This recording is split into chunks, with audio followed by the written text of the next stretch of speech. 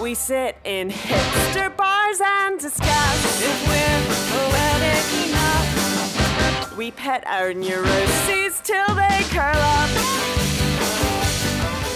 Good morning, good afternoon, good evening. This is Sarah Worley-Hill. I am Ashley Maritson. And we are Demons and Dames. Yay! Bonza. The one with the broken ankle. Yeah. So this is actually in some ways quite an exciting, because it's quite a medical episode, because we are looking at a sort of Jacobean illness in this episode. An ache. Me performing under my not best conditions may be quite fitting. Yes, perhaps you could chuck in a consumptive cough or two. Or I could. I'm really good at those. I affected a pretty prolonged, protracted consumptive cough under the influence of Moulin Rouge, starring Nicole Kidman. That was brilliant. I know, it's charming. So we're going to be looking at the case, really, of Anne Guenther, rather than, say, the life of Anne Guenther. And most of that's just because we're looking at the area of her life which is very well documented and which we know about. So we don't know about the rest of it. Not so much. So Anne Guenther is a very famous demoniac. Sarah, what is a demoniac? So demoniac is someone who is the subject of demonic possession. Usually, under the Elizabethan Jacobean times in England, demonic possession was thought to be, at least, the direct product of witchcraft. So a witch would send demons into a person. So can I make the introductions? Yeah. Devil. Hey, Satan. Soon to be demoniac. Soon to be demoniac. Meet Satan. Yeah, basically. This is a very well-established kind of way of these things happening. For those of our geeky listeners who like the Salem witch trials almost as much as we do, they'll know that this is a similar case. The Salem witch trials take place significantly after this. Wow. I think through kind of the late Jacobean period, sort of 1650s-ish? Absolutely. Okay. I should probably have looked that up. Oh, well. Who cares about Salem? It's okay, I've got the Salem timeline tattooed on my right butt. So Anne Guenther is the youngest daughter of a small landed gentry That's family. like I've got two butts. Your right butt cheek. I should have said butt cheek. I've only got one butt. It's a very fine one. Please continue. So Anne Guenther is the youngest daughter of a small landed gentry family that's originally based out of Berkshire, the Guenthers. Sorry, where? Berkshire? Berkshire. I've never heard of that. Berkshire? I think you mean Berkshire. Berkshire. Oh God, I'm not sure either. Oh my goodness. Oh dear. Well, I'm American, sorry. Okay, and oh shit. Let's go with Berkshire. It feels right to me. In the summer of 1604, she falls ill. Her sickness is originally attributed to the quote-unquote mother, which is a sickness that later then becomes what we know of as hysteria, but it's thought to be basically the suffocation of the womb, particularly in women who are unmarried, i.e. not sexually active. So it's thought that their womb would, because of the lack of sexual activity, would actually like swell and could cause pains and actually move around their body. So one could say I am suffering from the suffocation of the mother of the ankle at the moment. So when you say suffocation of the mother, you don't mean by any mother in particular, you mean sort of mother, the entity womb. That is motherhood, the womb as the mother. Okay, and so basically it's a sort of mad, hate-filled way of saying she's horny? Kind of. They thought that, and this is, the suffocation of the mother actually, I think it goes back to Greek times. It was a disorder that they originally identified in the classic world. Edward Jordan, the year previously, in 1603, he was a very well-known member of the Royal London College of Physicians. Close, but it'll do. Wrote a treatise, and I'm going to read the entire title out. Just wait for it. Okay. A brief discourse of a disease called the suffocation of the mother, written upon occasion which had been late taken thereby to suspect possession of an evil spirit or some such like supernatural power, wherein is declared that divers strange actions and passions of the body of man, which are imputed to the devil, have their true natural causes, and do accompany this disease. I like it, it's snappy.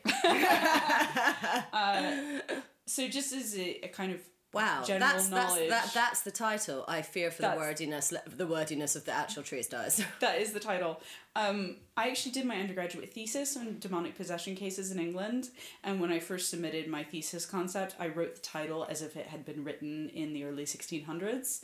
It got rejected, and I had to rewrite the title. Really? What, they were wanted an acronym, or...? They wanted something that was like one sentence, and I'd given them a 3-page title. Yeah, okay. Because it was jokes. Okay, yeah, don't try and make the funnies with the Oxford history faculty. It's very serious. They don't really like it. Yeah. But Edward Jordan, this treatise is quite important because it's considered to be the first psychological treatise, because he said that the mother was not a condition of the womb, but of the brain. Oh! Ooh. That's fascinating. I always thought phrenology was kind of like neuroscience in its psychology in its infancy, but actually... Well, it's this Edward Jordan. He does come back into this case in a couple of years. And looking forward to seeing him. 1606, I believe. Sounds like a switched on dude. Yeah, I think he, for his time, little wordy, little bit wordy, real talker. But so Anne in 1604 falls down with a disease in the summer, and she thinks it's this suffocation of the mother, which is still generally thought to be a womb disorder. And she complained. So this disease is widely known. Yes, so to the point where she's able to self-diagnose. I don't know if it was a self-diagnosis or if because this is before we get really good records of what's going on. Mm-hmm. We just have her account of the illness in the summer from later trial records. Okay. Dum-de-dum. And she thinks it's a natural disease. Then she gets better. What are her symptoms? I interrupted before you. So the symptoms at this point she describes as having like low pains in her lower belly, swellings. She doesn't really go into the details. And suffocation of the mother is a widely recognised syndrome or disease. Yes, very. But it's thought to be purely a physical ailment until Edward Jordan comes along the year before. Okay. So he's the one that sort of starts saying that this is actually kind of a mental ailment. And he does this through another demonic possession case, that of Mary Glover, which happens starting, I think, in 1602. Mm-hmm. But the symptoms of suffocation of the mother, as it's recognised during this period, are essentially... swellings, pain, mental hysteria. I think they actually used it as a kind of like, oh, you're female, you have a womb and you're having issues. Okay, so she's diagnosed, she's been diagnosed with it and it seems to have gone away. It seems to have gone away. Sarah, you mentioned that, you've already mentioned Mary Glover, another demoniac from a period when I understand there were a large number of them. So why are we looking at this case in particular? Why Anne Gunther? I think there are two reasons. One is kind of the historical reason that this is by far the best documented case in England. And the reason for that is because this case ends up involving James I, the King of England. Mm-hmm. It involves the Richard Bancroft, who is the Archbishop of Canterbury, Samuel Harsnet, who becomes the Archbishop of York later. It involves a lot of Oxford dons. It takes place in Oxfordshire and the university gets involved. So Anne herself is surrounded by all of these very powerful people who take notice of the case and become really interested in it. It becomes kind of a political tool in itself. And then because of the actions of her father, and her father is going to be a key player in this entire thing, it ends up going to trial not once, but actually twice. The first time, because as I said earlier, demonic possession in this period is largely known as the act of a witch, possessing this. So through her demonic possession, Anne accuses 3 women of possessing her, and they have a witch trial. But then after that, and the witches are acquitted, just in case anyone was nervous. Don't care, but no, it's good to know. I was nervous. They got acquitted. After that, the possession continues, and her father decides to take her to the king and try and escalate the case. And he himself goes on to trial at the Star Chamber later. So we have the Star Chamber records. So we know so much about this case from that. This case was happening the same year that Macbeth came out. And there are actually references of it in Macbeth and in a lot of other contemporary plays. Shut up! Yeah. I love Macbeth. Also, this play... Should we call it the Scottish play? Do you think like the Scottish play? The Scottish play. I know it's bad luck to say both in a theatre, and we're not in a theatre, we're making a podcast, but... Well, Scotland does come into this case just a little bit through James. We had more bad luck than we can handle already today. Let's call it the Scottish play, just to be safe. Call it the Scottish play. So, it's mentioned in a lot of contemporary plays, including the Scottish play, and made reference to... There are no other Scottish plays. And Anne Günther herself becomes this kind of 9-day wonder in the Jacobean world. And it's kind of this... I find it a fascinating case for all of those reasons. Historically, I think it's important because it takes place at this cusp between rationality and the Enlightenment are just out of reach and are coming in, and the belief in witchcraft and the belief in the demoniac is waning, and you can see this clearly enacted in the Anne Günther case. So that's why this case from historical perspective. From a personal perspective, as I said, I did my undergraduate thesis on demoniac possession cases in England under this period. You may have mentioned that once or 10,000 times. Or 10,000 times. But when I was, Anne's age, 20, I was in Oxford at the same time reading about her case. And I just felt this great personal connection to her and what she was going through. I had a similar thing with Thomas de Quincey. So I think the necessary background, before we really get into the meat and bones of this case, as it were, is to talk briefly about the king. Oh, well, obviously. Because he's quite a big player. So what do you know about James I have been loved by kings. Ooh. I haven't, but I just love saying that. I have been loved by kings. What do I know about James I? Right. Son of Mary, Queen of Scots, the first king of both England and Scotland. Something of a closet Catholic. His wife, quite the Catholic, I believe. When you said closet, that was not where my mind went. Oh, yes, he was also almost certainly gay. Very gay. And he, man oh man, was he, some people, it's nice to have a hobby, Today, a lot of men are baking. Back then, James I was hunting witches. And I believe he even wrote a book on this subject. Yeah. Yeah, you know what? It's nice to see a monarch who makes good use of his time. So he was heavily involved in the Scottish witch trials in North Berwick. I'm probably saying that. Berwick. In the 1950s? The 1590s, excuse me. The 1590s, yeah. Hadn't there been a ship lost at sea and it was blamed on these unfortunate Broads in Scotland? But there was, what's interesting about that case, which we're not going to get into because God, if we had a week, it's fascinating, is that James was thought to be the target of this, and it was thought that some of the nobles in Scotland who were not pro-James were actually orchestrating the whole thing. So it was actually like a proper plot. Yes, yeah. No. I think it was the Red Dougal, was it not? Yeah. Red Douglas? And it's not the only famous plot that happened under James I. Remember the 5th of November, gunpowder treason, and the launch of Demons and Dames. Yeah. And so the gunpowder plot is actually uncovered during the course of events that we're going to talk about. So he's feeling a little bit paranoid. Yeah. He's also, in my notes, quite the intellectual. He's probably one of the most intelligent intellectual kings or queens of England that we've had, and you can see this in the treatise that he wrote on witchcraft called Demonology, which was published in 1597. So that's James. He's going to appear later, so watch this space. All right, thanks. Nice to meet him. If you were going to meet any monarch of England, who would you want to meet? Well, I've already met the Queen.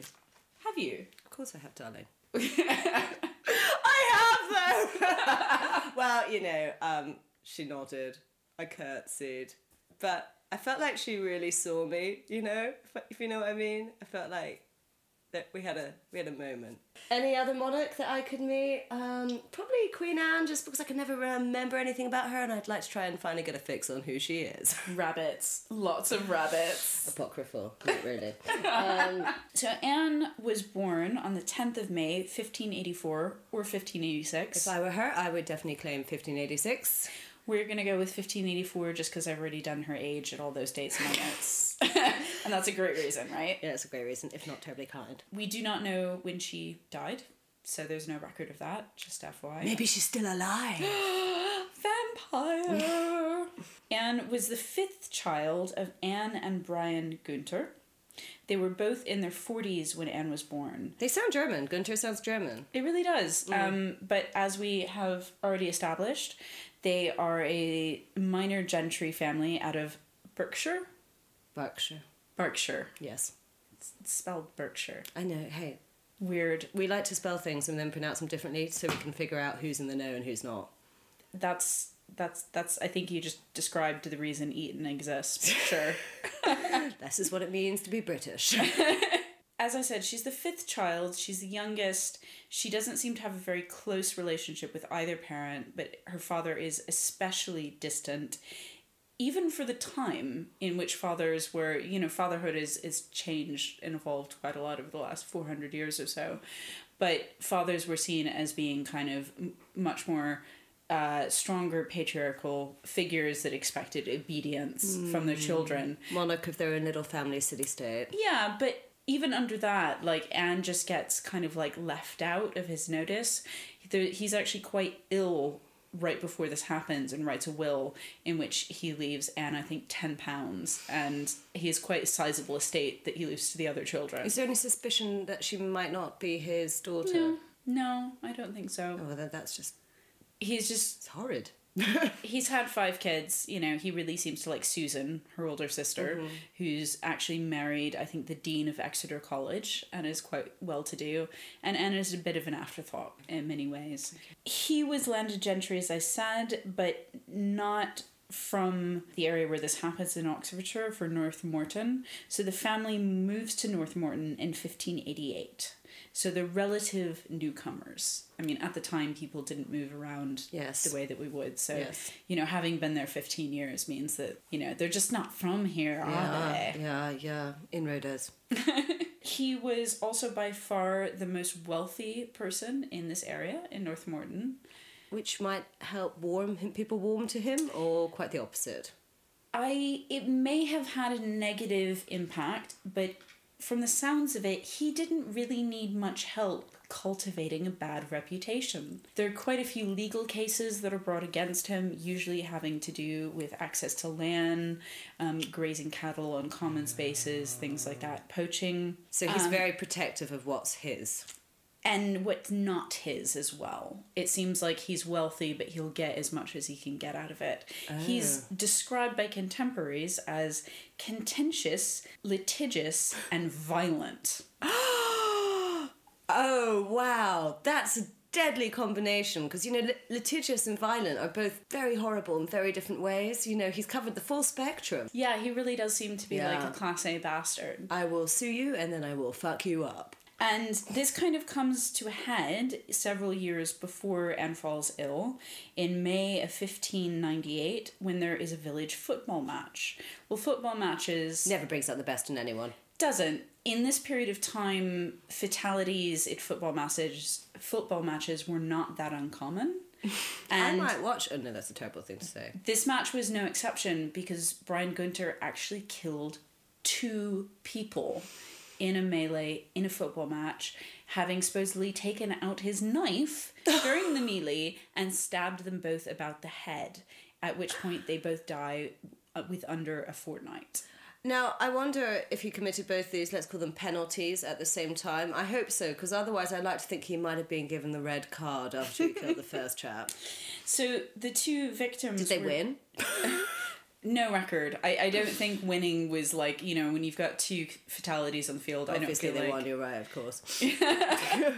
So the 2 fatalities were John and Richard Gregory. Remember that name, it becomes important later. Okay. Richard Gregory, got it. They're members of a local prosperous yeoman family. Nice. But not nearly as prosperous as the Gunthers. Because the gentry own the land and the yeomen work the land as well. Yes, basically. Mm-hmm. I mean, Brian didn't actually own the land in Northmorton, but he was renting the old rectory there. I really like the term yeoman. Yeoman. Yo, man. I think it kind of reminds me of like Dostoevsky stories of like, you know, big well-fed Russian peasants. Yeah. Not the sort of like scrawly, you know, scruffulous. No. That's a word. No. But Peasants. they were wealthy yeoman farmers. Blooming complexions. And this is looking at the parish records of the time, they were probably the second wealthiest family after the Günters. Okay. Even though there's still quite a large gap there. In the local parish records, their deaths are recorded, and then underneath the death records, someone else has written in a different hand, both two men were killed by old Günther. Old Günther, that's nice, isn't it? Yeah. He's got a kind of nasty nickname that precedes him. So the Gregory family appealed to the court in Abingdon, but due to the circumstances, because this happened in a melee, they declined to prosecute. And the family feud begins. So the other two things to kind of just add to this picture of Brian Günther that we know is that he refused to pay his taxes. Wow. And accusations were brought against him, again in the local courts, that he brought two scallywags, but like younger, bulkier men to basically cause trouble in the town and rough people up and perhaps steal things. He's got heavies. He's starting to sound more like a sort of mafia crime lord than a sort of member of the minor gentry. I think he's kind of the underside of the landed gentry, where he's this, he doesn't really take shit from anybody, he doesn't owe fealty to anybody, he's out to get what he can, and I think he just likes a bit of violence.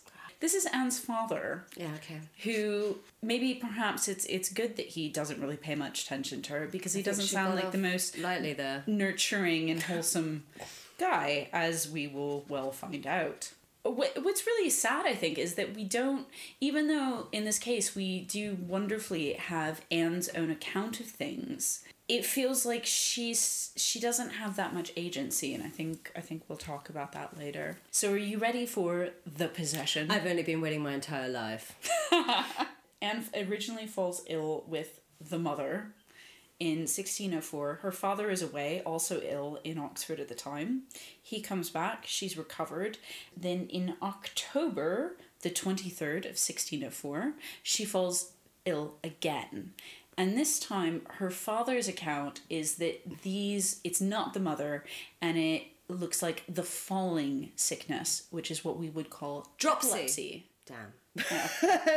Dropsy, yeah. Epilepsy. No, that's where you get full of water. Epilepsy. They call in a doctor, and this is Dr. Cheney of Wallingford, who, in his words, was of the opinion that the said Anne was not sick of any natural cause or infirmity, yet did minister a purge unto her. And this time notwithstanding, her fits continued and grew to be worse and worse. He's basically... And I thought a purge would sort things out. So he's basically saying... he doesn't know what's going on. Yes, perhaps if I don't know, it's not natural. If I don't know, it's clearly supernatural. Yeah. Several other doctors were called and reportedly shared the same opinion that the cause was not natural. I.e. none of them knew what was going on. Yes. It's also interesting at this time that good, well-meaning neighbours start giving Brian Günther, and through him, Anne Günther, pamphlets around demonic possession, supernatural, cunning men, and these things. And these become quite interesting later on, because the more Anne is kind of given information about what demonic possession cases look like that are notorious in England at this period, the more her fits kind of take on that character. Oh, funny that. Sorry, I'm just thinking about those pamphlets you get at the GPs about, like, you know, remembering to get your smear test and the flu jab. I want to start guerrilla planting ones on the symptoms of demonic possession. Yeah. You too might be possessed by the devil. So that's fascinating. Okay, so it's not as though she's not been exposed to descriptions of what demonic possession looks like. So the fits begin to have a very recognized pattern. There's swooning, then developing severe fits characterized by, are you ready? I'm so ready. The vomiting of pins and contortions. Contortions I've done. The vomiting of pins. Not yet. Mary Thornbury, a girl of about Anne's age who was in the neighborhood and witnessed these, told of the turning of her hands back, strange juggling and turning of her eyes, going upon her ankles in a very strange and stiff manner. William Sawyer, another contemporary, said that her body became heavier, that she was, as it, much weightier in her fits than she was out of them. Goodness me. I wonder if the reason she weighs more when she's fitting is because she's not helping whoever is lifting her in any way. So it's, yeah. She's essentially a dead weight. Yeah. Or rather, a highly mobile dead weight. But this is quite a common known symptom of those who are possessed. Because it's as though the mass of some sort of demonic entity is actually added to their own. According to the testimony of the vicar, she was able in her fits to tell matters that she would not know of, describe people who've come to visit she had not seen, tell of conversations that happened in other parts of the house and similar. Okay. Her Thomas Holland, who's actually her brother-in-law and is like the dean of Exeter College, described her being able to read in the dark or with her eyes closed. I wonder how he could tell whether she was reading correctly. I assume it was something like the Lord's Prayer, which she knew. Yeah. Or, and why close your eyes if it's dark? It's just, yeah, it's such a weird thing. Her condition became worse when she was offered food. Her seeming ability to vomit pins and also pass pins in her urine. This is PIN, not PEN, by the way. PIN. So she's got like small metal spikes that she's vomiting, they're coming out of her nose, she's sneezing them, and they're coming in her urine. Okay. It's quite bleh. It's disgusting. I mean, I'm not going to lie, Sarah. I am listening to this as someone who does not believe that Anne Gunter was really in the midst of demonic possession, and I'm imagining how she might have. If she's about to eat, she's going to spit out those pins she's been pocketing in the corner side of her mouth. I think you've actually hit on it, and when we get to the Star Chamber trial, we'll talk about how she actually did a lot of these things. Anne's possessions were witnessed by a large number of people. Brian Gunter instigated the crowd, sending for neighbors to see his daughter in these fits. And he starts to take ownership. Roll up! Yeah, and it's really... It's quite scary in a way. So the symptoms Is he getting any money from these? Not yet. No, but he can see, I mean, find an audience and the money will come. That's what we're doing. So a lot of eminent physicians from Oxford were consulted, as well as quack slavers, which is my new favourite word. Absolutely. Does that mean people who entrap ducks? I'm pretty sure it means kind of like the way you say the doctor is a quack now. Okay. So it was originally quack slaver, as in the slaver of ducks. Oh, it's a brilliant word, isn't it? I just don't know. I'm not sure I understand. I don't fully understand, because a quack is a doctor who is a charlatan, essentially, isn't it? Someone we don't trust. So that's what they're saying, is that they've had... Brian Gunter is, like, parading loads of very well-known doctors here, but also quack slavers. And these include Dr. Bartholomew Warner, Roger Bracegirdle, another great name. Ooh! Dr. Henry Bust. Well, we've got the bust and we've got the Bracegirdle. Dr. Jean Chanel and Mr. William Banker. And they all agree that the cause is not natural. On the 6th of November, John Windor of Newbury, who is a specialist in diseases due to sorcery, examines Anne's urine. Not her, just her urine. Okay. And he diagnoses it as a supernormal disorder. Supernormal, that's incredible. So that's as in supernatural. Yes. Okay. I wonder how he examines it. You know, there's that whole thing that you can tell if someone's diabetic by, like, tasting their pee. Because of the sugar content. Yeah. Maybe it tastes sulfurous. Brimstone in the urine, man. Yeah, 5 Spice. So her symptoms are described by changing weight, changing height, convulsions, doubling, swelling, writhing of the body, quivering and shaking, extraordinary stiffness, lameness, variation of strength, attacks of blindness and deafness, loss of feeling. And the way they would test loss of feeling is they would actually prick her with pens, as in like a safety pin or something. And there's one point where in the Star Chamber she's giving record, and she describes after one attack where they have pricked her with pens on her arms and her breasts so many times that the blood seeps through, fills 2 handkerchiefs when she's trying to get it off afterwards. Good Lord. So it's quite So the physicality and the pain that she's enduring these attacks is pretty extreme. So the implication being that she's certainly invested in what she's doing. She may well herself believe it, because, you know, I think I could pull off a possession up to a point, but, you know, once the pins come out, she's really committed. I'm squealing. Other symptoms included fearful visions of witches, her eyes goggling, moisture coming from nose and eyes. I guess that's like crying. She's got a cold. She foams at the mouth. She had strange circular marks on her hands. It's described as she had a swelling as big as a great household loaf, which means her belly swells as if she was pregnant. She sneezed pens sometimes several hundred times in rapid succession. She voided, urinated, and vomited pens. She went for very long periods refusing food. Her pulse was weak and actually occasionally stopped. She could tell what money people had in their their purses. So if you had £5 in your wallet, she'd tell you. Okay, that's a good party trick. She could describe the actions taking place in other rooms. All right. So those are the symptoms. Okay. The remedies that were tried... The vast majority of those are normal are things that happen to people when they're unwell, with the exception of the voiding of pins, the knowledge. Yeah. Other famous demonic possession symptoms that she did not have was being the ability to speak or understand other languages. Yes, I was waiting for her to start in the Latin. Yeah. None of that comes into this case, which is interesting. I guess those are things that are a lot harder to fake. So the remedies that were tried: thatch, straw, or reed from the house of the accused witches was burned, and immediately felt relief. Okay. Goodness. Was it burnt in the room? Like, did it smell nice? It probably didn't. Mary Papwell, who's one of the 3 accused witches, was made to visit her and also utter a charm. This also, suddenly, Mary Papwell comes in, utters some sort of charm, and immediately feels better. Brian Gunter tries to get the Bishop of Salisbury to send preachers. Salisbury. Oh my goodness. Salisbury. This is a bin fire. This is a pronunciation bin fire. The Bishop of Salisbury. Next time, let's have a chat beforehand. Brian Gunter tries to get the Bishop of Salisbury to send preachers to kind of drive the demons from her, but this isn't something they do under the Church of England. This is something only Catholics do. Yeah. So the bishop, of course, refuse.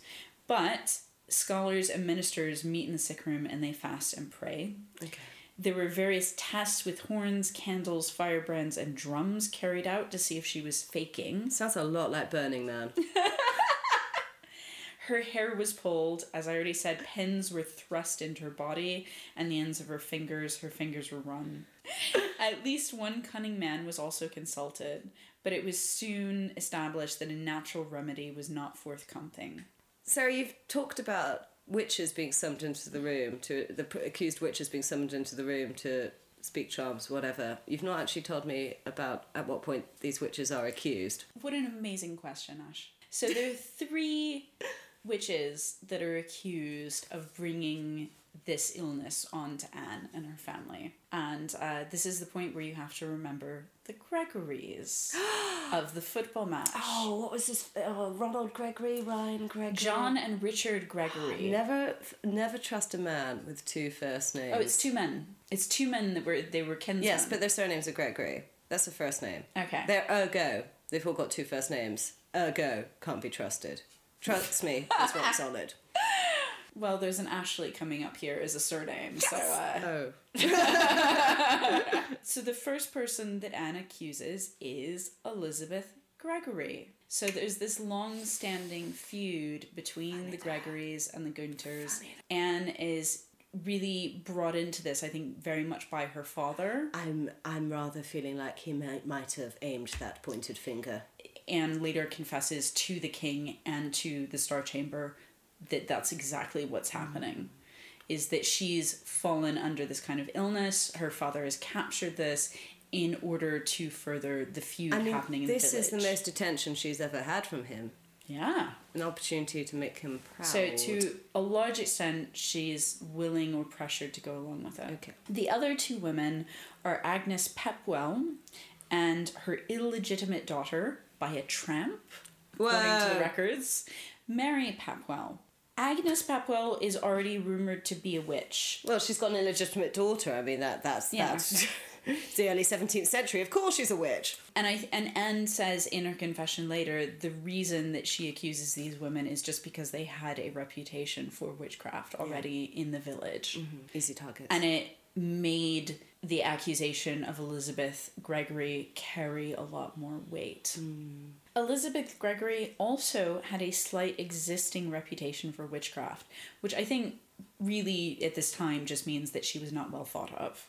The vicar said that she was so disliked by her neighbours they had forborne her to accompany them in receiving the Holy Sacrament, and she was described as a notorious scold, great curser and swearer. Elizabeth, obviously, from the football match, has no love lost for the Gunters, and when urged to go see Anne, she said, and these are her words, Gunter was a murdering bloodsucker, and that the blood of the Gregorys should be revenged upon the blood of the Gunters, and she would have blood for blood. I care not for her, let her live or die, I will not come at her. Gosh, so I do absolutely understand the sentiment, but I think perhaps a little short-sighted in its utterance. Brian Gunter, when he sees that maybe this isn't going the way that he wants it, which is he's out for blood, accuses Elizabeth of cursing him with a pain in the neck, which he cured by the traditional method of scratching her on the face until she bled. He said the relief afterwards was immediate. Oh, this is beyond bonkers. Was it really a traditional method? The scratching of the face of the purported witch? Yep. So scratching of the witch's face, burning her hair, burning thatch from her house, removing the victim. These are all things that are thought to bring relief. He's a heinous bastard, that one. A number of people, as I said, are giving or loaning Brian Gunter books and pamphlets on witchcraft and demonic possession. One of these is quite important. It's the case of the Throckmorton children, which Anne herself reads and uses this, she says later, to influence her fits. She learns from this well-known pamphlet on demonic possession the names of the devils, what the symptoms should be like, and how the case against the witches in the Throckmorton trial goes. Okay. Women accused of being witches in England in Elizabethan and Jacobean times almost always fall into the paradigm of what a witch was kind of in the collective unconscious. So they tend to be older, they tend to be ugly, they tend to have poor manners, they tend to be from a lower social class. The problem is, what do you do with women when they can't have children anymore? You know, what purpose do they serve? Well, I mean, a lot of the theories around why these witch hunts happen have to do with economics. And the fact that women are marrying men that are of similar age groups, they become these widows, they become helpless, they're feeding off their neighbors, and this creates the tension in which kind of witchcraft accusations come out. So I think there's a massive argument to be made for that. Yes. And what's so interesting, I think, about the Anne Gunter case is that the witchcraft accusations really are coming at the village level from this long-standing argument between the Gregorys and the Gunters. Yeah. What I find fascinating about this is that the Gunters are the ones accusing the Gregorys of witchcraft, when really the Gregorys are the wronged party. Yeah, that's what as it were. Makes it so astonishing, this kind of like, this sort of combative kind of like bully boy approach that Gunter seems to take to everything. Yeah, and I think it really shows us a lot about his character. I can't help that beyond the economic sort of causes, there's an innate sort of like cultural sort of suspicion of the post-menstrual woman. Oh yeah, having served a biological purpose, like really, what is she what for? Are they good for? She's essentially, she's become a man, but she's not a man. That's a very challenging space to occupy. It's also interesting that a lot of these cases, not this one, are happening under the reign of Queen Elizabeth. In which you have a female monarch who is also trying to kind of occupy that space. Very interesting. And that's one of the things I just find so fascinating about this period. And then James, in a sense, trying to repudiate that, kind of distance himself from it. Good stuff, Sarah. Very good stuff. Back to the story. Another aspect that I think is fascinating in this case is actually that Agnes Pepwell, the mother of the illegitimate child via tramp. Lover of the tramp. And am I right in thinking that some sort of a nomadic male could be? I mean, was he the devil? Was he the devil? I don't think anyone says that, but I feel like people would have believed it. Well, what's fascinating is she actually confesses, and it's not like she just confesses once under torture. She actually confesses to being a witch 3 times during this period, quite publicly. My theory is, and she is, by the way, acquitted, so they go to trial in 1605. Not Mary, but Agnes and Elizabeth both go to trial. They're both acquitted in Abingdon under the Assize Court. It's a really long trial. We have some of the records from this. Brian Gunter was evidently a bit of a bastard in it and kept telling the judges what they should be doing during the whole time, which may be one of the reasons they didn't, Well, this was just so transparently a case of like local feudism, I think so. Coupled with the kind of onset of like the Enlightenment, and it's quite impressive that the judges kind of come out with this because given there was a confession. Yeah, no, that is. What I think is that because, Agnes had this long-standing reputation as being a witch, she's cast in that role, that she almost kind of unconsciously buys into it and actually believes, because she's living at a time where the church is hugely powerful. Belief in the devil is very, very real. They're being preached at every Sunday about the power of the devil on earth. And I can see how a woman who's living on kind of the underbelly of village life, has an illegitimate child, owns this role that's been cast to her. So she's taken it as a source of empowerment. And I imagine, a single mother in that period, it seems absurd to even use the phrase single mother, but in that context, but how was she supporting herself maybe, or she was doing a bit of old herbal remedy, sort of like, I think she probably work, was. A bit of cunning woman. A bit of charms on the side and things. Yeah. But despite this, she is in the end acquitted. Kind of right before the trial, Anne is actually sent to stay with Susan and Thomas Holland, her sister and brother-in-law, at Exeter College for an extended period of time. This is Thomas Holland, by the way, who later worked on the King James Bible. Nice. Yeah. Anne's period of time with her sister Susan and brother-in-law Thomas, I think... Exeter's a lovely college. It is a lovely college. I hope she had a nice time. I think she really did, because she's around all of these very well-to-do young gentlemen that are of a contemporary age to her, some of whom are quite taken with her. Hey, who doesn't love a demoniac? And also quite a lot of very important men who believe her. Right, yeah. And so she's getting all of this attention. She's away from Brian, her terrible father. Loathsome papa. She's the absolute centre of attention. She's probably one of the few women of her class who's in Exeter College at this period of time. Certainly the only unmarried one. And one of the things that happens quite a lot in her fits, and interestingly enough, starts happening around the time she goes to Exeter College, is her garters start undoing themselves, revealing her bare legs at quite a few opportunities. Oh my goodness. Demoniac striptease. I think it's There's pretty... a burlesque act in there somewhere. One of the undergraduates who was quite taken with Anne...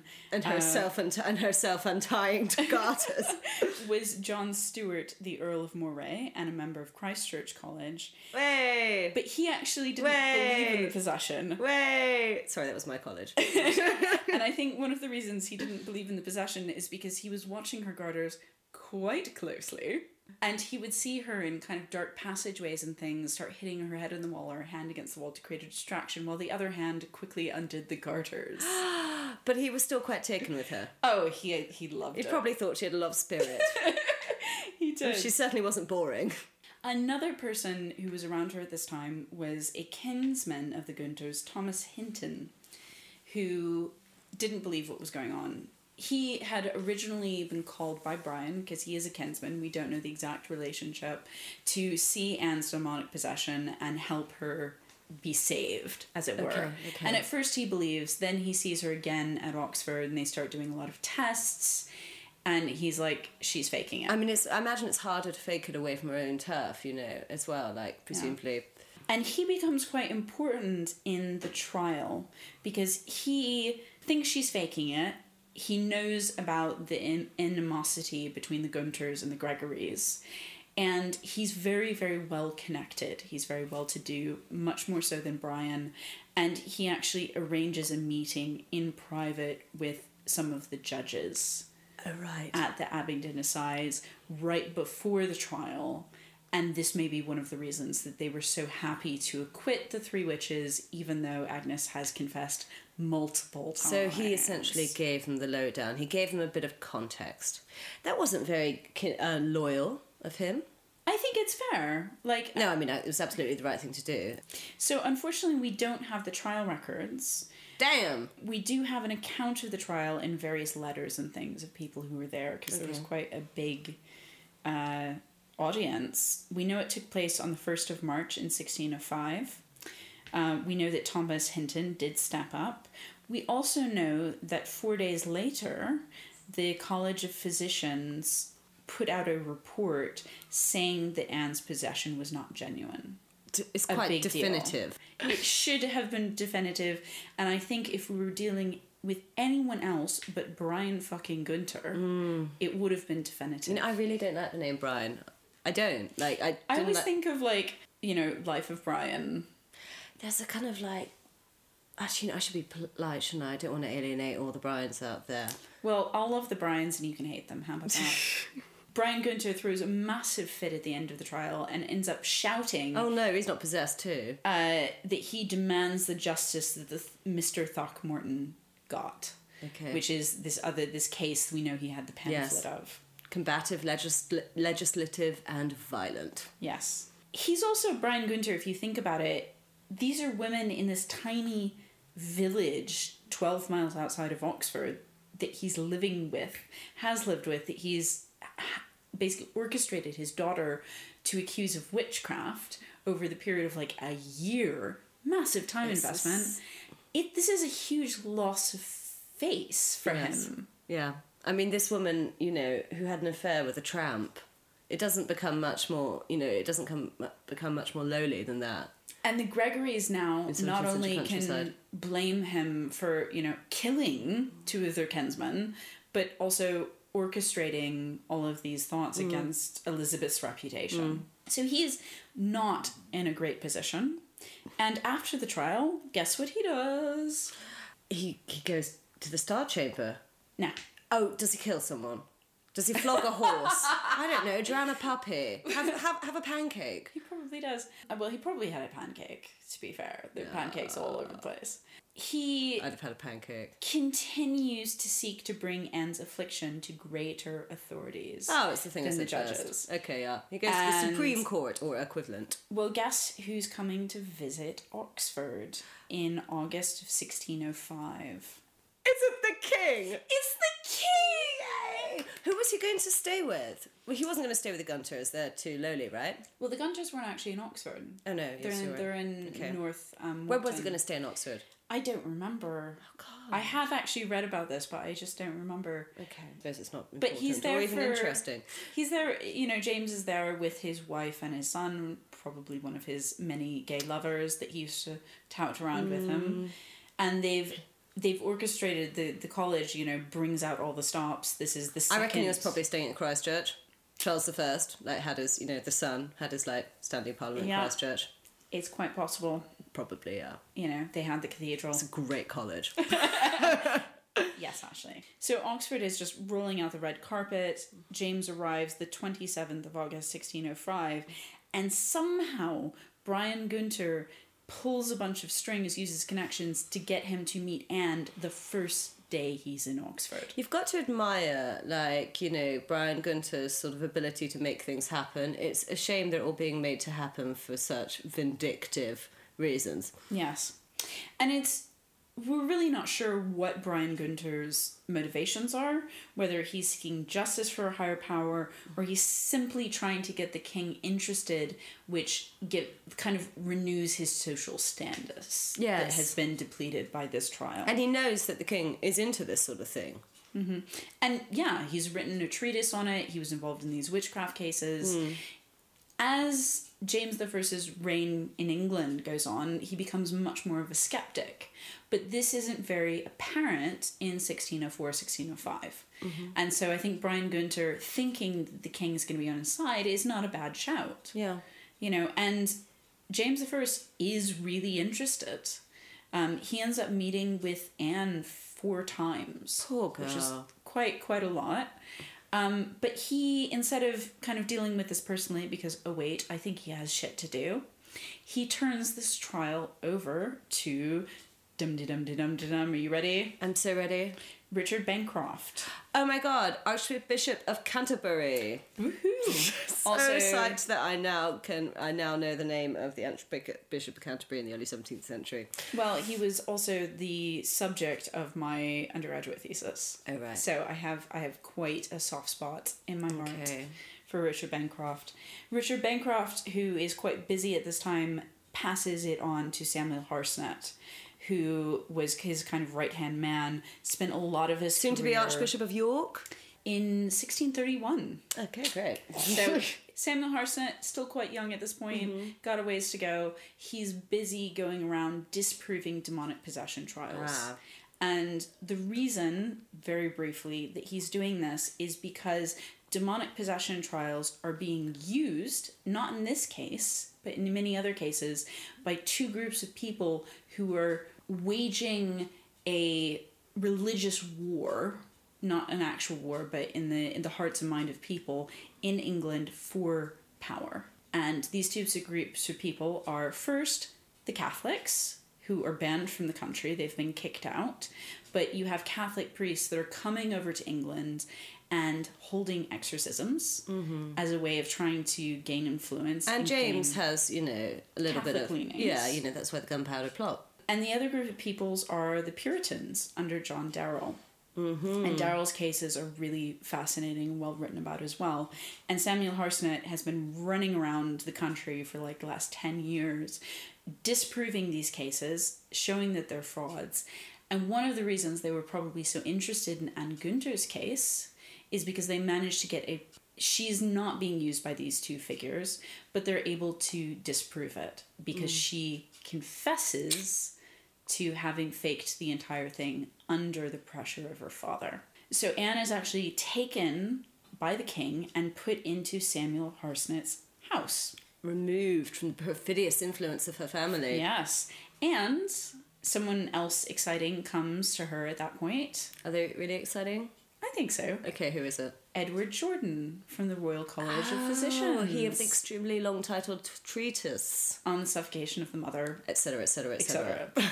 He says this is not demonic possession. He doesn't say definitively whether she's faking it or whether she's just ill, but he says it's not demonic possession. That was kind of him. Yeah. And eventually, over this period of time, the king continues to meet with Anne periodically, which I think is quite impressive that he is actually taking such a personal interest in her. Yeah, I just, you said he had other things to do. I really don't think he does. And eventually he gets her to confess to him that she is faking it. Wow. And once she does that, then they decide to escalate this and move it into a very public sphere. Again, as I said, they're trying to disprove demonic possession cases in England because they don't want other groups to be using them for kind of religious political And the king's power. on board with this now. And the king's on board. Yes. And so they move this into the Star Chamber. I'm picturing the scene where Anne confesses to King James I. I imagine there was a lot of ring kissing and kneeling. I think fawning, he was a sort of perhaps. kindly paternal figure, the kind father she never had. But a bit camp. And Better dressed. short, wasn't he? Not an attractive man. I don't think any of them would have been terribly tall at this period of time. Okay. Short even by the standards of the time. Okay. Henry VIII was tall. Well, we don't know how Henry VIII was tall Anne was, unfortunately. Supposedly, she got taller during her fits. So who knows? There's another really important thing that happens to Anne while she's staying with Samuel Harsnet, who, by the way, she was terrified of. He sounds like quite a imposing, nose to the grindstone, will bring a confession out of you guys. So okay. Yeah, and she was terrified of him. Okay. But there was somebody in his household whom she was not terrified of. Oh my god, is it the Duke of Moray? No, it's not. Oh, I've still hung up on him. But she falls in love with he's called a servant, but he's from a very well-born gentry family of the name of Ashley. Oh. Unfortunately, we don't have his Christian name, his first name. Maybe it was Ashley. Maybe it was Ashley. Ashley. Such a good name, they used it twice. You know what, you can always... we're lovable, us Ashleys. Oh. We are. I'm not surprised she fell in love with him. So she falls in love, probably for the first time in her life, and she actually seeks from the king to help her with this marriage. He agrees to give her basically a dowry and to bless the marriage. And in exchange... she goes to the Star Chamber. So, Sarah, you keep talking about the Star Chamber. Is this a chamber somewhere that's shaped like a star? You know what? I don't actually know what it looks like. I hope so. I think, like, in my head, it has this beautiful kind of dark blue ceiling with lots of gold stars painted on it, but I don't know if that's true. Or maybe one of those black velvet curtains, the like little LEDs poking through, like you get in, you know, candles. Gay bars in the north. Candles. I think this is a bit before LEDs. So the Star Chamber, do you want to know what it is in Latin? Yes. Camera Stellata. I could have told you that, actually. I just chose not to. Well, it was an English court at the Royal Palace of Westminster from the late 15th century to the mid-17th century, so it stops in 1641. It was composed of the privy councillors and common law judges. So it kind of supplemented the judicial activities of the common law and equity courts in both criminal and civil cases. So it's a kind of supreme court. Yeah, I think it's about the closest that we get in this period of time. So early in 1606, the Star Chamber proceedings were initiated against Brian and Anne Gunther for false accusations of demonic possession and witchcraft. Samuel Harsnett, then also Richard Neal, who was another important person in the clergy at this time, were directly involved in organizing the accusations against Brian Gunther. More than 50 witnesses gave evidence, and their depositions covered hundreds of foolscap pages, making this among the best documented English witchcraft cases. The Gunther case is interesting, partially because it demonstrates how witchcraft accusations begin in the context of personal grudges and village conflicts, and then emerge into the context of the national ecclesiastical politics at this time. Yes. So this shows us how things can, like, you know, level up. Almost everyone involved in this trial is a skeptic. And that's kind of a new phenomena. Including Brian and Anne, you know, yeah. Anne's first interrogated on Sunday the 24th of February in 1606 at the Holborn Court in Gray's Inn. She is probably 21, maybe 19. She confessed that under pressure from her father, who, in her words, agreed to feign and counterfeit herself to be bewitched. So she claims that he was in it from the outset. Yeah. She describes to the court, in the court documents, that she originally was ill in the summer of 1604 with what she says is the mother. The suffocation of the mother. And her father's not around, but that as soon as she gets ill again in October and he is there, he not only pressures her into faking, it's kind of more of a process, but he starts giving her salad oil and a green potion that make her violently ill. To me, it almost sounds like a modern equivalent of like Munchausen by proxy. Wow. Where he is actively, with the help of some of these cunning men and things, making her violently ill. And she kind of learns to feign the demonic possession symptoms so that she's not being drugged, which is what's going on. So according to Anne's testimony, it's to get back at the Gregorys. I mean, it's all about the family feud. Lateral approach. But he must have been, you know, he's a man of the world. He travels, clearly. Perhaps whilst he was away, he's heard about similar cases. And then as soon as he thinks, I can use that. Yeah, and as soon as she gets really sick, people are giving him records of these cases. So everyone's very quick to assume and it's possession. Interesting to me because it's not like we go to the doctor. I'm going to A&E later to have my foot x-rayed, hopefully. I wish you'd stop talking about that. And that's quite a straightforward process, right? The only people who are going to involved is me, the doctor, possibly an X-ray technician, right? It's going to be in and out.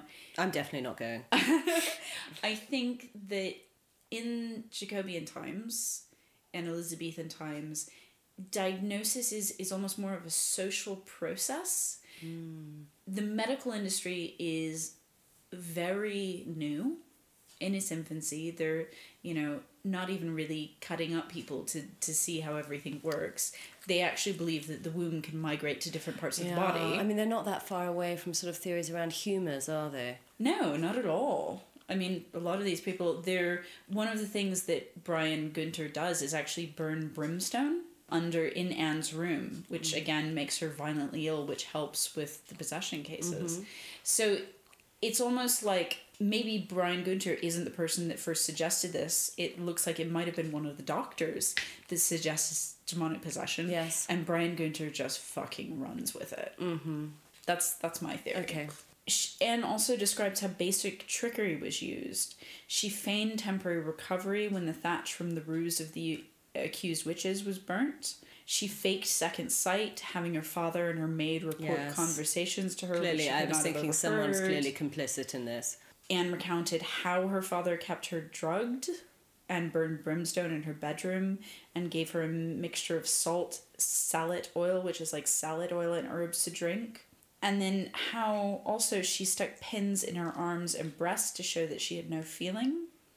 And that a neighbor, Alice Curefoot, who was also hated the Gregorys, showed her how to stow pins in her mouth and by sleight of hand put them up her nose and things. So when she's sneezing, vomiting pens and passing them in urine, she's been taught very cleverly how to do this by a woman. Immensely traumatic. It really does. Physical abuse she's being subjected to. You can only assume she's had a horrific upbringing that's got her to a point where she'd play along with it. And the demonic possession fits happen for a year and a half. Anne also testifies how her father beat her several times when she refused to stimulate fits. Once she hid in a neighbor's house to escape, and her father dragged her out by her hair, trod on her with the heel of his boot, and was reported to have yelled, "What, you scurvy harlot, will you not come home with me?" What I find incredible about this case is, when I think of cases of diagnosed demonic possession, I assume it's because someone has something like epilepsy, and people at the time are not able to understand it. It's a misdiagnosis. It's the fact that this is fraudulent from the outset that seems so exceptional and so cynical and puts it so firmly in a kind of like the waning days of the witch hunt hysteria. I think most people think that demonic possession cases would have been epilepsy, but what's fascinating is epilepsy is one of the few diseases they actually knew about and could diagnose accurately. So that's that's a kind of contemporary misunderstanding. So they called it the falling sickness. Yes. But they totally knew what epilepsy was. Right, okay. Which, because I totally thought that as well, and then was reading about it, was like, oh, fuck, I'm wrong. But I think that's here we were all being like, oh, stupid Jacobeans. Just, nope. That they had down. People also come through in witness statements. So you have over 50 witness statements that we still have from this trial about how Brian Gunther really didn't like his youngest child. Before her illness, he ignored her and was planning to leave her with a small inheritance. It really, I think, creates the picture of how this kind of unloved child, when her father does start paying her such attention, is so pressured. What we also find out is that Anne tries on multiple occasions to stop this over the course of a year and a half, to the point where once she's overheard by servants telling her father she's going to hang herself.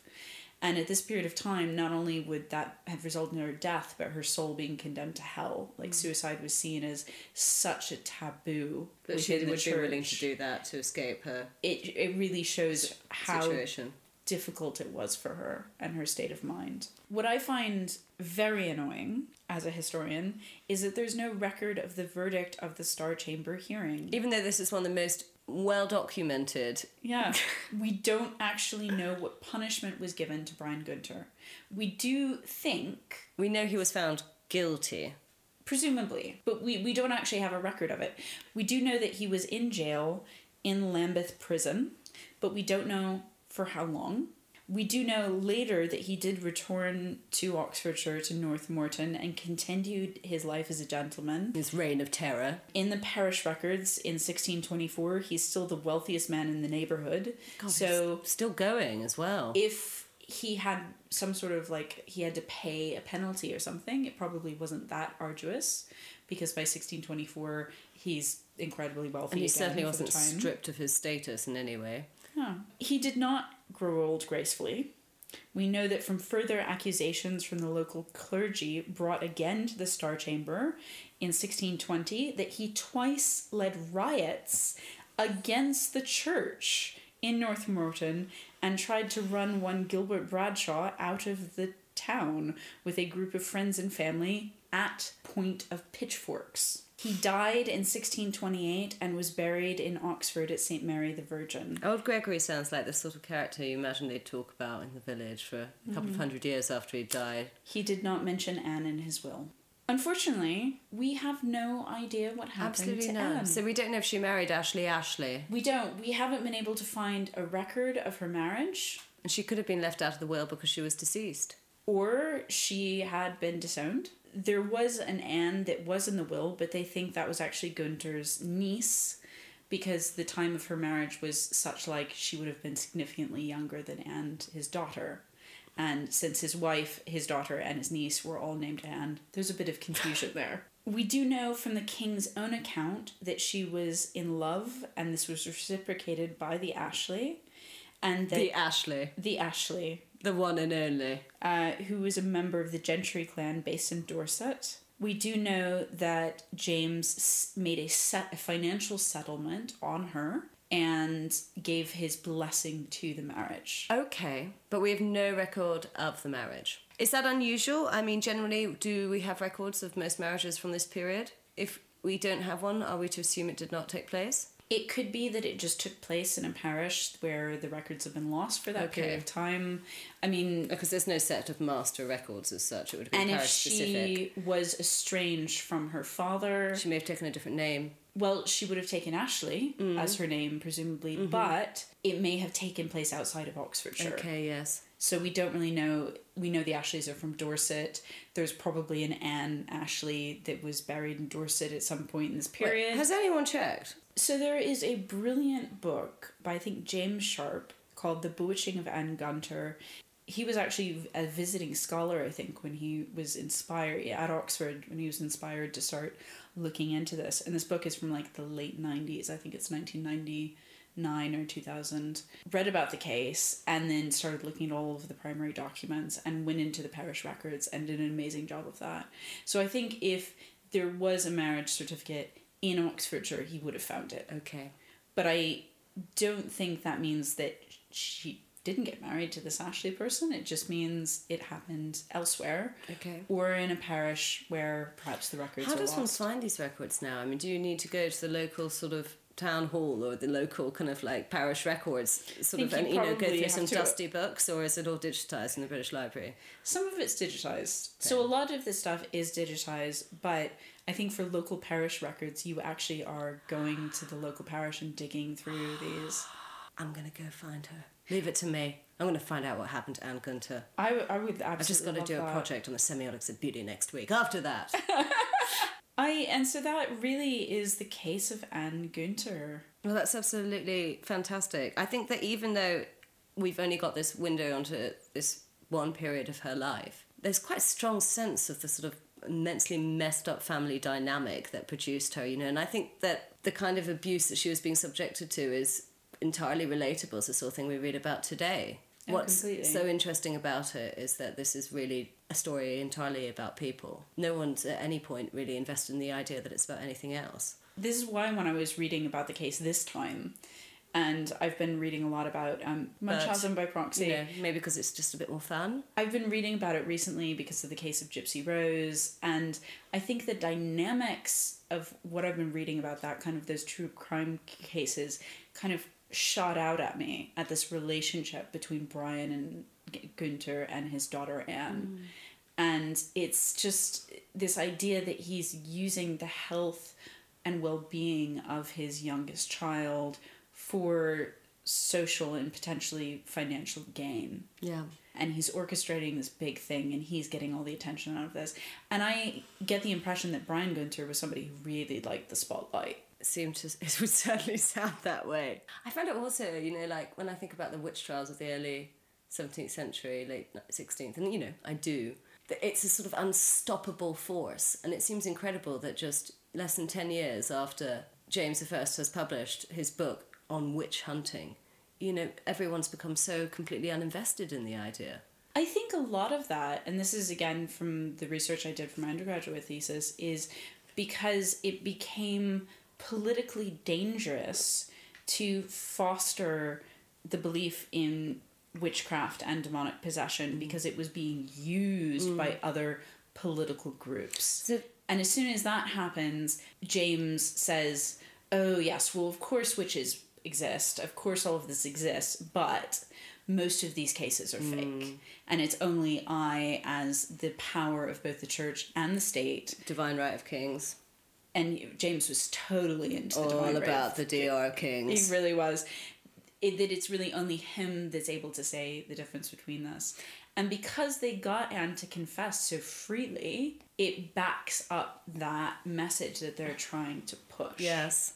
And I love the idea that, you know, Anne was subject to her father, but he was subject to forces to the king. And it's the king that really sets Anne free.